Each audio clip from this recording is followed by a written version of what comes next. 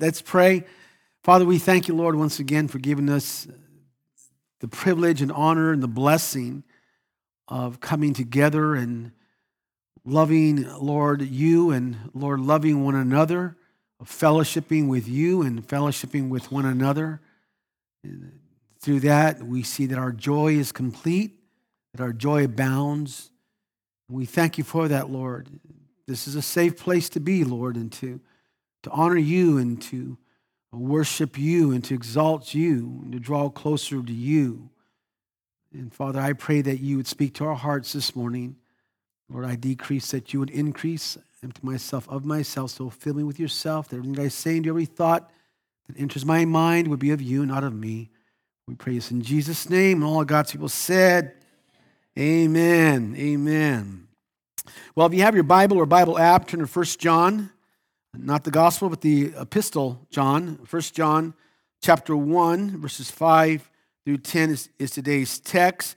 We're now in part 2 of our new series, Authentic. Say that.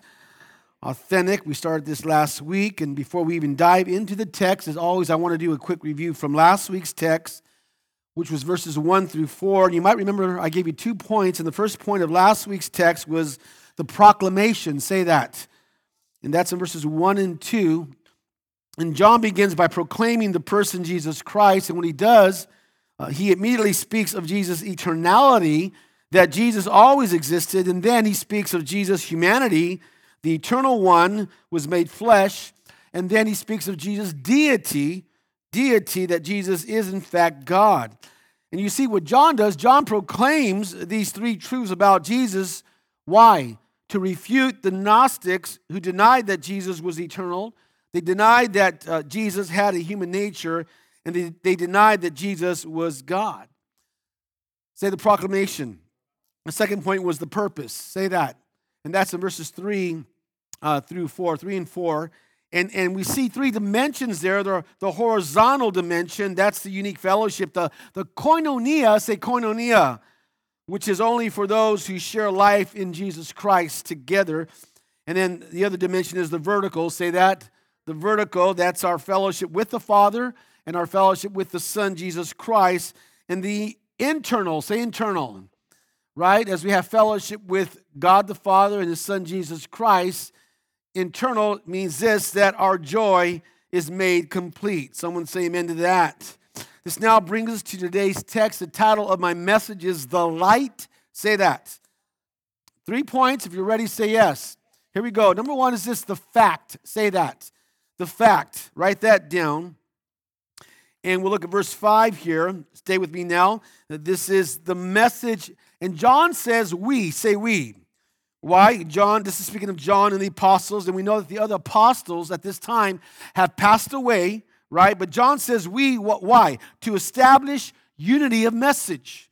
We all agree. That's what he's saying. We all agree. They're gone now, right? Because we know that John is the last living apostle. But he's saying we agree on this, to establish unity of message. So this is the message we, he says, have heard from him, speaking of Jesus Christ, and declare to you.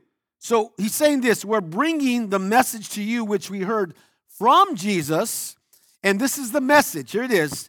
God is what? God is light. In him, there is no what? Darkness at all. And so what John is telling us, John is telling his readers and us what God is. And he's showing us God's authoritative revelation of himself. God is light. Now, I want you to write these scriptures down. Psalm 27, verse 1a. Psalm 27, verse 1a. And it says, the psalmist writes, the Lord is my light, say light, and my salvation, whom shall I fear? Psalm 104, verse 2a. Psalm chapter 104, verse 2a says, the Lord wraps himself, love this, the Lord wraps himself in light, say light, as with a garment. Let's go back to the text, God is light. In him, there is no darkness at all. So what does this mean? Well, it means there is no sin within God. That the God that we worship, he is absolutely, completely, consistently perfect, pure, righteous, true, holy in his being, holy in his character, in his words, deeds, actions, thoughts, and motives. You guys with me? There's no error, no untruth that proceeds from his mouth. There is never a misstatement, misinformation, falsehood, or an inaccuracy to be found on his mouth nor in his written word. There's no fault in him. That's what John's saying. Everything, say everything, everything God says and does is perfect, pure, righteous, true, holy. Speaking of holy, listen to what Isaiah says. And some of you might be familiar with this verse, Isaiah 6, verse 3. In Isaiah 6, verse 3, Isaiah writes this, holy, holy, holy is the Lord Almighty. The earth is filled with what? What? Full of his glory. Now say holy, holy, holy. Say it. For that to be repeated 3 times means raising, listen now, raising holy to the highest degree. And so it would go like this. It would go like this. Holy, holier, holiest. Got it? Holy, holier, holiest. Which means God, he's the holiest.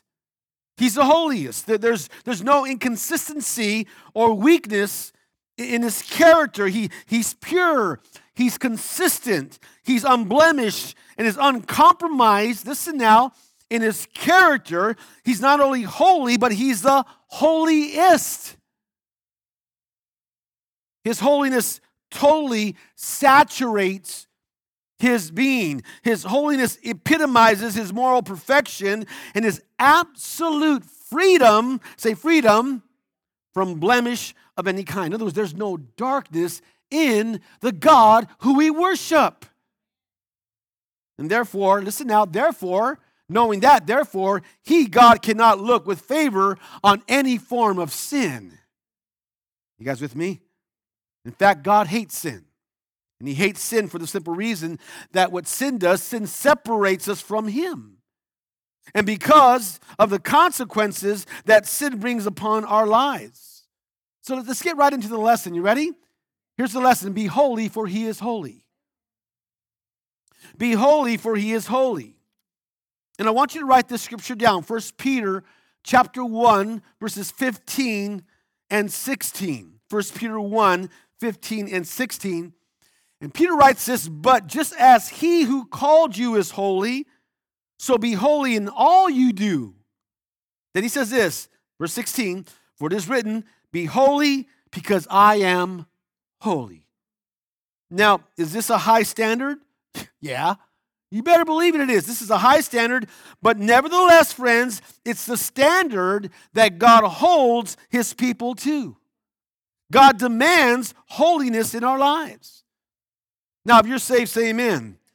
We must never forget, say never forget, that God's standard for our character, God's standard for our actions, God's standard for our attitudes, God's standard for our affections is to be holy, for he is holy. You see, and I want you to get this, The nature of who we are is determined by the nature of who we worship. I'm going to say it again. The nature of who we are is determined by the nature of who we worship. And if we worship the one who is holy, then we ought to exude holiness in and through our lives. Do I have a witness? I also want to say this, speaking of God's holiness. God's holiness reveals our sinfulness. Right? If we are in close fellowship, close communion with God, close to the light, we will have a heightened sense of our own sin. Got it? So the closer you draw to him, the more you are aware of your own sin. Amen? That's the fact that he is light. Say he is light. Number 2 is the fellowship. Say that. The fellowship. Let's look at verse 6 with me now.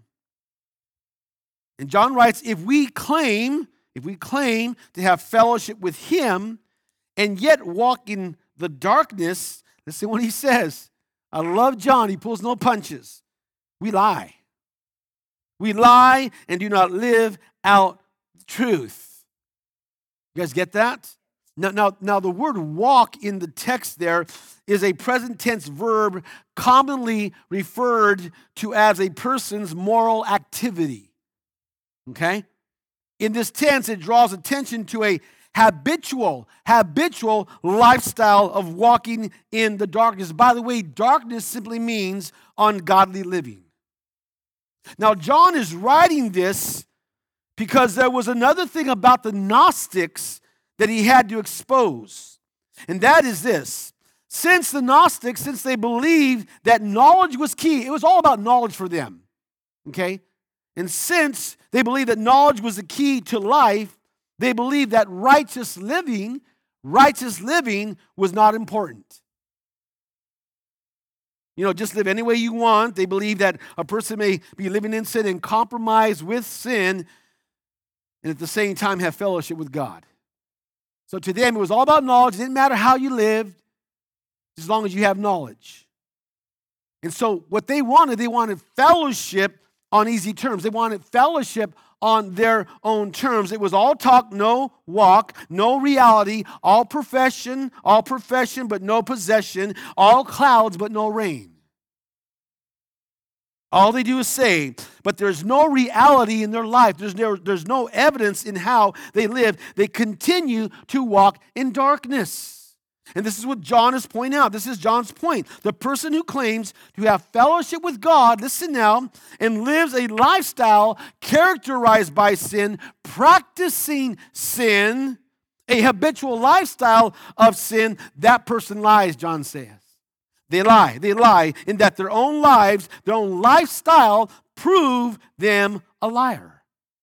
And John's saying, hey, you're lying. You don't know God. You don't know God. Your whole life is a lie. Your life is fraudulent. Your life is deceitful. You're a counterfeit Christian. What John is saying to these people is this: you don't know God. You say you do, but you don't know God, and you need to know that you don't know Him. And you see, what John is doing, I believe here, is sorting the wheat from the tares. Listen, if we claim to be children of God, listen, people. If we claim to be children of God, if we claim to walk in the light, if we claim to have association with the light, and yet there is no light in us, but only darkness, there's something wrong. Are you guys with me? There's something wrong. Something's not right. Listen, the unchanged Christian is a contradiction in terms. Got it? So John's just calling them out. People who say that they walk in the light, but yet they walk in darkness. Look at verse 7a with me. Verse 7a, the first part of verse 7. But, say but. In other words, John pivots in a different direction now. But if we walk in the light as He, speaking of God, is in the light. I want to stop there. That's verse 7a. John now points to the true believer. Say true believer. The one who has been truly born of God. What a true believer's lifestyle is like. Now again, the word walk is a what? We know this, right? A habitual lifestyle. And here it's a habitual lifestyle of walking in the light of God's revelation in conformity with His moral standards. In other words, in pursuit, say pursuit, in the pursuit of holiness. Now listen, and notice that John doesn't say if we say or if we claim to walk in the light. No, he says if we walk in the light, as He, God, is in the light. And this is it. The Christian life is more than what we say or what we claim, right, friends? It's how we walk. We know this, right? It's how you and I live. Now, if you study the New Testament, you'll notice that walking is a common New Testament metaphor of Christian living. And Paul used this quite often in his writings. And so I want you to write these scriptures down. They're all there for you. Romans chapter 6. In Romans 6, verse 4, Romans chapter 6, verse 4, Paul tells us, walk in the newness of life. walk, walk, walk in the newness of life. In 1 Thessalonians chapter 4, verses 1 through 10, Paul told the believers how they ought to walk, listen now, and please God. In Ephesians chapter 4, verse 1, Ephesians 4, verse 1, Paul says this, to walk, and I love this, okay? Listen now what he says, to walk in a way worthy, say worthy, of your calling. I'm going to say it again. To walk in a way worthy of your calling. Say worthy, come on. Okay, this has the idea of living a life in such a way that it measures up to something. So follow me here. The Greek word for worthy is axios. Say axios. It means weight or scales. Weight or scales. It means balance the scales or measure to a standard. Balance the scales or measure to a standard. In other words, let your life, what Paul's saying is this, let your life, let your walk weigh as much as the calling you've received. Well, what's that calling? Salvation. Say salvation. In other words, now that we're saved, our life, our walk ought to measure up and be consistent with our calling. Right? If we say we're saved, our walk ought to be just like this. Got it? Paul's simply saying, if you're saved, then act like it. If you're saved, then live like it. Don't have a wimpy walk, have a worthy walk. What does John say? Walk in the light as he is in the light. And I want to tell you, friends, listen now, if you are a child of the light, then you must walk in the light and not in darkness. Now I want you to write these scriptures down. They're all there for you. 1 Thessalonians chapter 5, verse 5. And listen to the wording. Listen to what they write here, what Paul writes here. In 1 Thessalonians 5:5, you are all children of the light, and children of the day. We do not belong to the night, nor to the darkness. This is what Peter writes, 1 Peter 2:9, 1 Peter chapter 2, verse 9. But you are a chosen people, a royal priesthood, right? A what? Holy nation. God's special possession, that you may declare the praises of him who called you out of, say it, darkness into his wonderful, marvelous light. You guys getting this? John chapter 8, the Gospel of John chapter 8, verse 12. When Jesus spoke again to the people, he said this, and I love this. He says, I am the light of the world. And listen what Jesus says. Whoever follows me will never, say never, walk in darkness, but will have the light of life. One more, Ephesians 5, chapter 5, verses 8 through 11. And Paul writes this, for you were once darkness, not in, you were once dark, you were darkness. We were once darkness. That's how bad we were. But now you are light in the Lord. God, don't you love that? Therefore, live as children of light. For the fruit of the light consists in all goodness, righteousness, and truth. And find out what pleases the Lord. Have nothing to do, say that, with the fruitless deeds of darkness, but rather expose them. Woo. You see, as true, real, authentic, born-again Christians, we will be characterized by a lifestyle of holiness, of purity, and righteousness. Not self-righteous, righteousness. And there will be evidence that we walk in the light. There will be evidence that you and I have fellowship with the light. And we will not only profess to be believers in Christ, but live like it. And the fact that we live like it doesn't gain us salvation. Actually, it reveals our salvation. Our lifestyle gives evidence of our salvation. It gives evidence that we have fellowship with God and that you and I walk in light. So you ready for the lesson? Here we go. We are either in the light or in the darkness. It's either or, man. Either or, right? Either in or out. Either you're real or you're fake. A liar, liar, pants on fire, hanging from the telephone wire, right? Come on. You're either of the world or not of the world. You're either a professor, right, or a possessor. And this is what I love about John.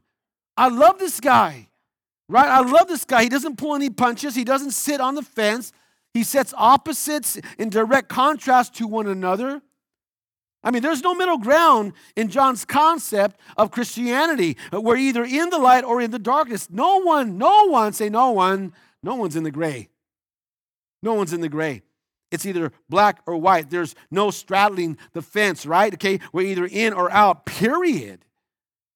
And John, listen now, puts such a separation that we either are in one or the other. I mean, it's that simple, friends, right? Now notice, and I want you to follow me now, notice the result of walking in the light as He, God, is in the light. Verse 7b, the second part of verse 7. We have fellowship with who? Come on, with who? Say it. One another. And the reason why you and I have fellowship with one another is because we have fellowship with God, the light. That's the result. That's the condition of walking in the light. Now follow me here. When we're walking in the light, we love what God loves. Right? We value what He values. Everything, say everything, we do and say is grounded in His nature. My life, your life, our life is going to be marked by holiness. There's a deep desire to live for God. Our interest is in the things God is interested in. It's living a life hating the things God hates and loving the things God loves. So when we're walking in the light, listen now, we're not only having fellowship with God, but with other believers, right? We know that, right? There's communion. We're walking together in the Lord. There's common ground. There's participation and partnership. We have the same desires for God. And as we're having fellowship together, remember this, horizontal fellowship depends on vertical fellowship. Remember that? And when the horizontal is connected to the, right? Horizontal is connected to the vertical, friends, it's awesome. It's awesome. It gives evidence that we are walking in the light. Also notice, I want us to notice that walking in the light not only results in fellowship with God and fellowship with one another, but it also results in, look at the last verse 7, see the end of verse 7. And the blood of Jesus, His Son, purifies us true believers, from all sin. Huh? I mean, that's good news. I mean, you ought to shout because that's good news, amen? Because the Christian is in the light, okay? Are you guys with me now? The Christian knows that Christ shed blood on the cross will continue to cleanse them from all sin. Whatever the sin. Whatever the sin Christ will cleanse, He'll cleanse it and take away the guilt. That's good news. Now, this doesn't happen to the counterfeit Christian. That's John's point, okay? The counterfeit Christian is still living in sin, still practicing a lifestyle of sin. This purifying of all sin only happens to the true, genuine, authentic believer. Purifies us from all sin. The word all, say all, refers to every sin as well as every kind of sin. I also want to point out that the blood of Christ does more than forgive us. It erases the stain. The word purify means that, right? Purifies us. It cleans us, erases the stain, right? The sin away from our lives. So here's the lesson. You ready for the lesson? Now, I love this one. There's no sin greater than the blood of Christ. There is no sin greater than the blood of Christ. I mean, if you're a believer, you ought to thank God for that, and you ought to be excited about that.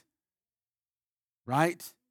I mean, where sin abounds, grace abounds much more. Yeah, we sin much, but our Savior is much greater than that. Amen? Now, if you're saved, say amen. Now, I want you to get this now. Stay with me now. We're saved. You're saved. Say amen. Come on. We're saved, but we still have a sin nature. Got it? And that old sin nature still hangs around, doesn't it? And we cannot, and what John's saying, we cannot deny that. And to deny that means self-deception, and it reveals that the truth is not in us, which brings us right to verse 8. Look at verse 8. If we claim to be without sin, in other words, no conviction of sin, no guilty conscience, living in complete denial of sin, John says, we deceive ourselves. And the truth is not in us. John's saying to deny the existence of sin is pure self-deception. To deny that one has no sin is to deny one's need for a Savior. One does not have the truth of Christ in him or her. So as Christians, what do we do? Listen now. What do we do when we commit sin or fall into some sinful habit? Well, the proper attitude is not to deny it, right? Don't deny it, but admit it, confess it, right? Confess it to receive forgiveness, which God has made possible for us. Which brings us right into the third and final point is the forgiveness. The fact, the fellowship, the forgiveness. Now, before we even move forward, I want to say this. Before we even get into the next verse, I need to say this.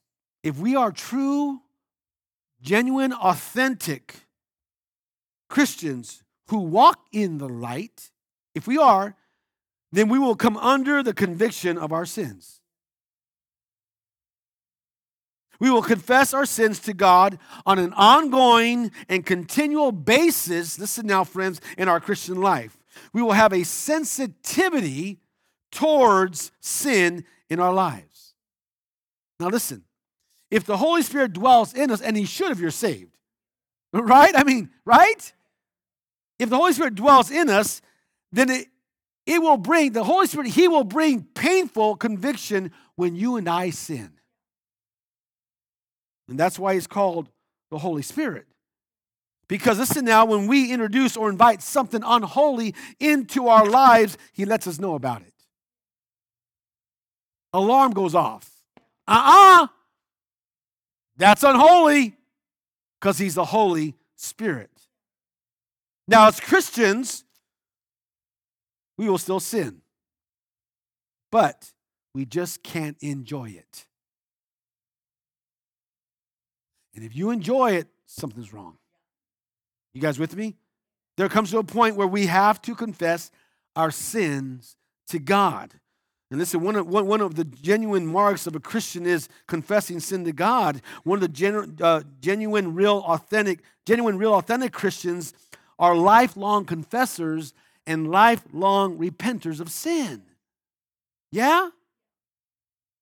Now you might say, well, Pastor Arnold, as a Christian, do I really have to continue to confess my sins to God? I thought He forgave me all of my sins when I got saved. Well, here's the answer to that. God forgave you eternally / judicially.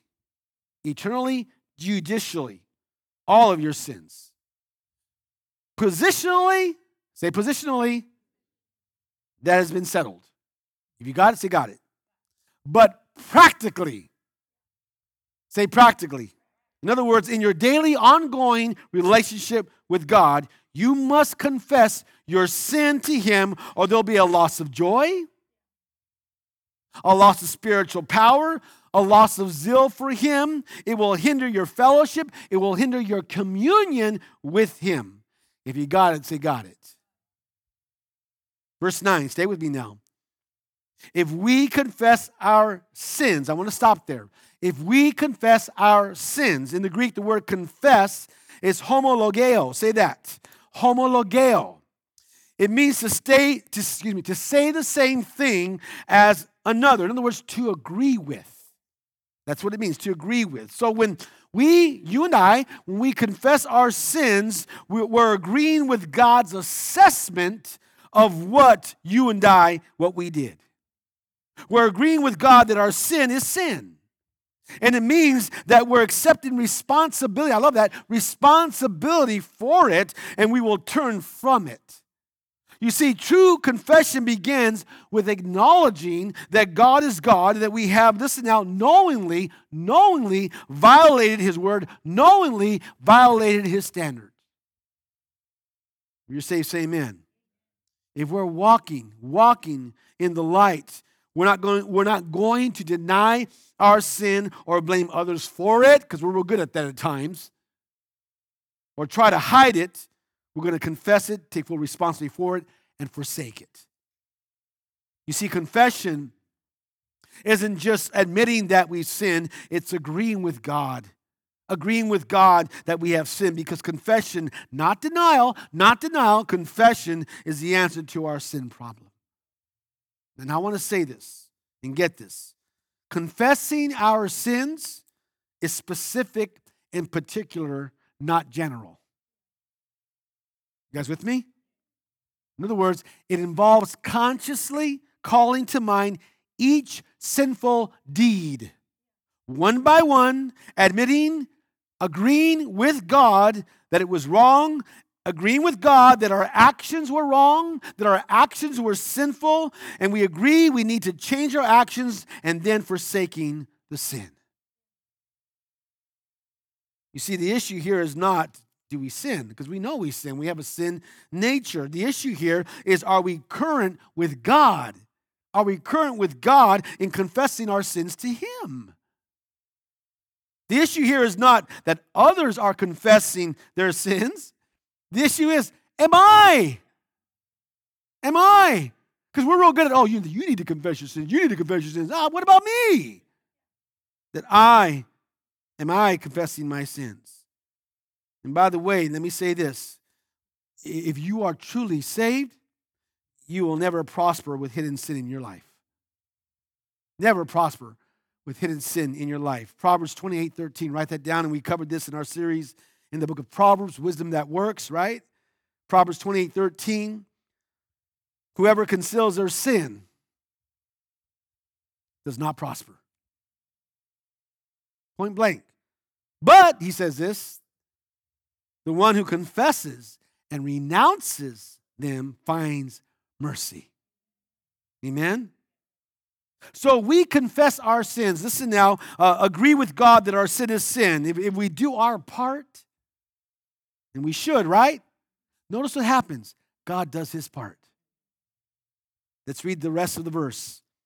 He, God, is faithful and just / righteous, and will, say will, forgive us our sins and purify us from all unrighteousness.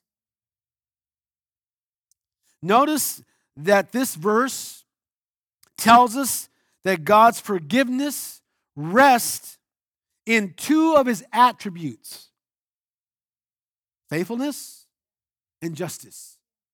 Or faithfulness, justice / righteousness. He is faithful. Say, He is faithful. And what that means is we can count on Him to do this. He will do what He says He will do. He's reliable. This means that God will always, say always forgive us every time we come to Him and confess our sins to Him. In other words, God keeps His word. He's not wishy-washy. It's not like, okay, one day I'll forgive you, the next day I'm not sure if I will. It's not like that. He will never give up on us. Huh? He's just. Say He's just. He's not just faithful, He's just. In other words, He is legally, ethically right. Legally, ethically righteous. Therefore, we can trust Him to forgive us our sin and purify us from all unrighteousness. And John's saying, hey, God is faithful. And God is just. God is righteous. And He will always, because He's God, He will always act according to His character. He will always, listen now, be consistent in His character. Let's go back to the text again. Let's look at the text again. Forgive us our sins and purify us from all, say all, unrighteousness. One thing that I've learned about the Lord and His word and about forgiveness is that God forgives us instantly completely and repeatedly. Right? He even forgives. Listen now, he even forgives the sins we might think are impossible to forgive. And guess what? Once he forgives our sin, listen, this is good news. He'll never bring it up again. He'll never throw it in our face. He'll never hold it against us. Someone ought to applaud and praise him for that. Jeremiah 31:34. Jeremiah 31:34. For I will forgive their iniquity, their sins, right? And their sin I will remember no más. No more. We're forgiven. It's forgotten. We are clean. Psalm 51, verse 7. David's writing this.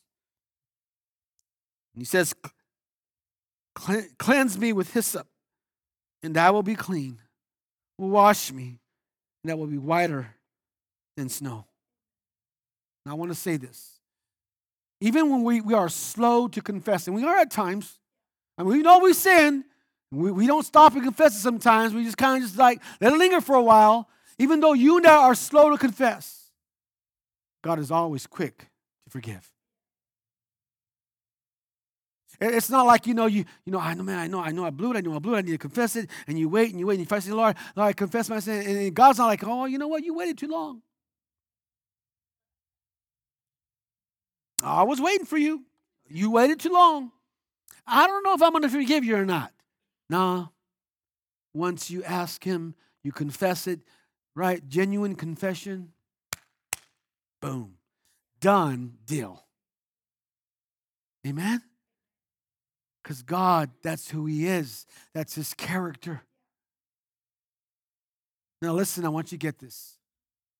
Our fellowship, our communion with God requires that you and I confess our sins to him and forsake them so that our fellowship, our communion, get this out, our communion with him will not be hindered. Not broken, not hindered. You see, and I want you to follow me now.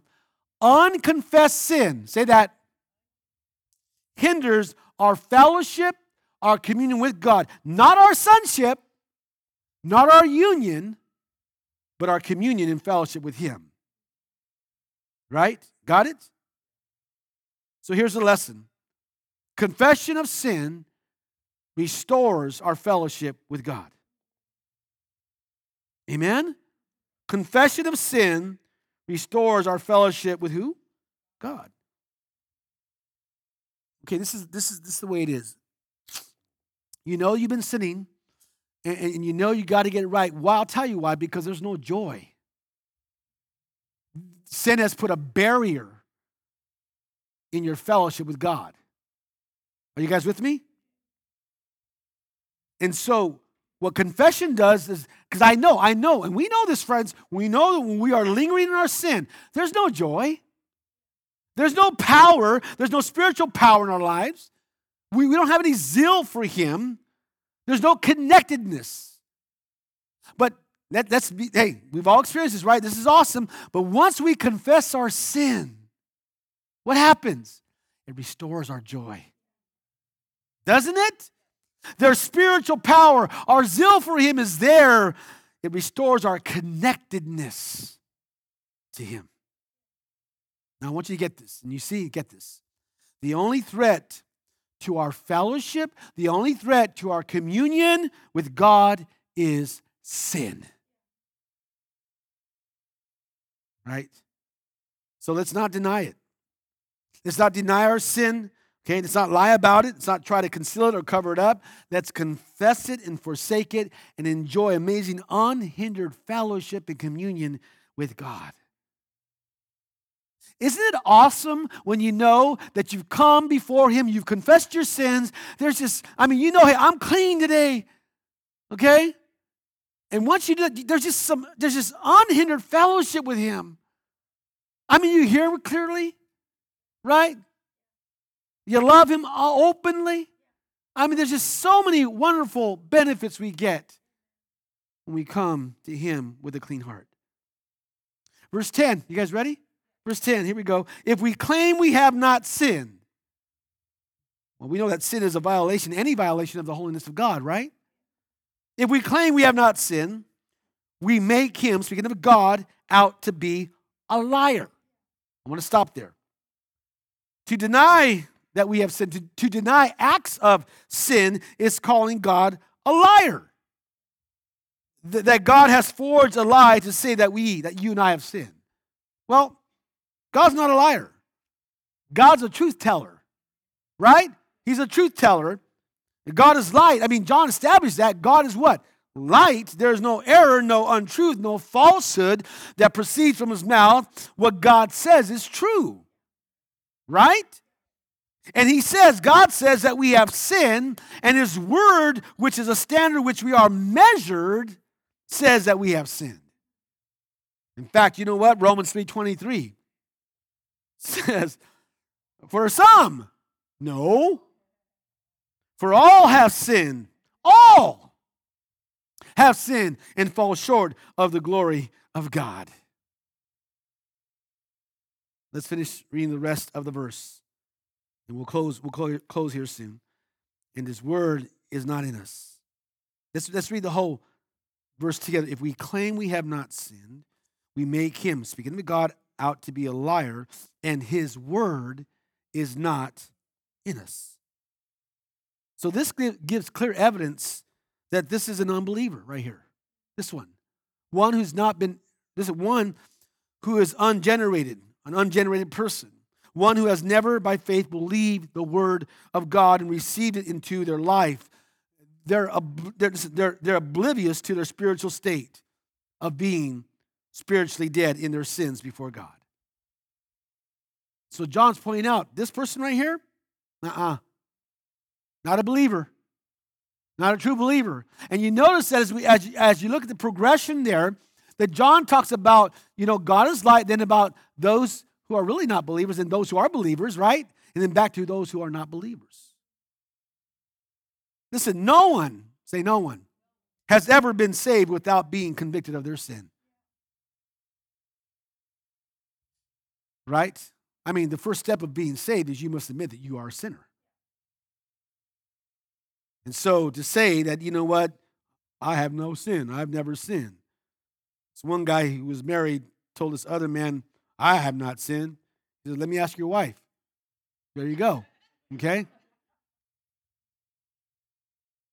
All have sinned. Amen? So all that's been said, John is very practical, to the point.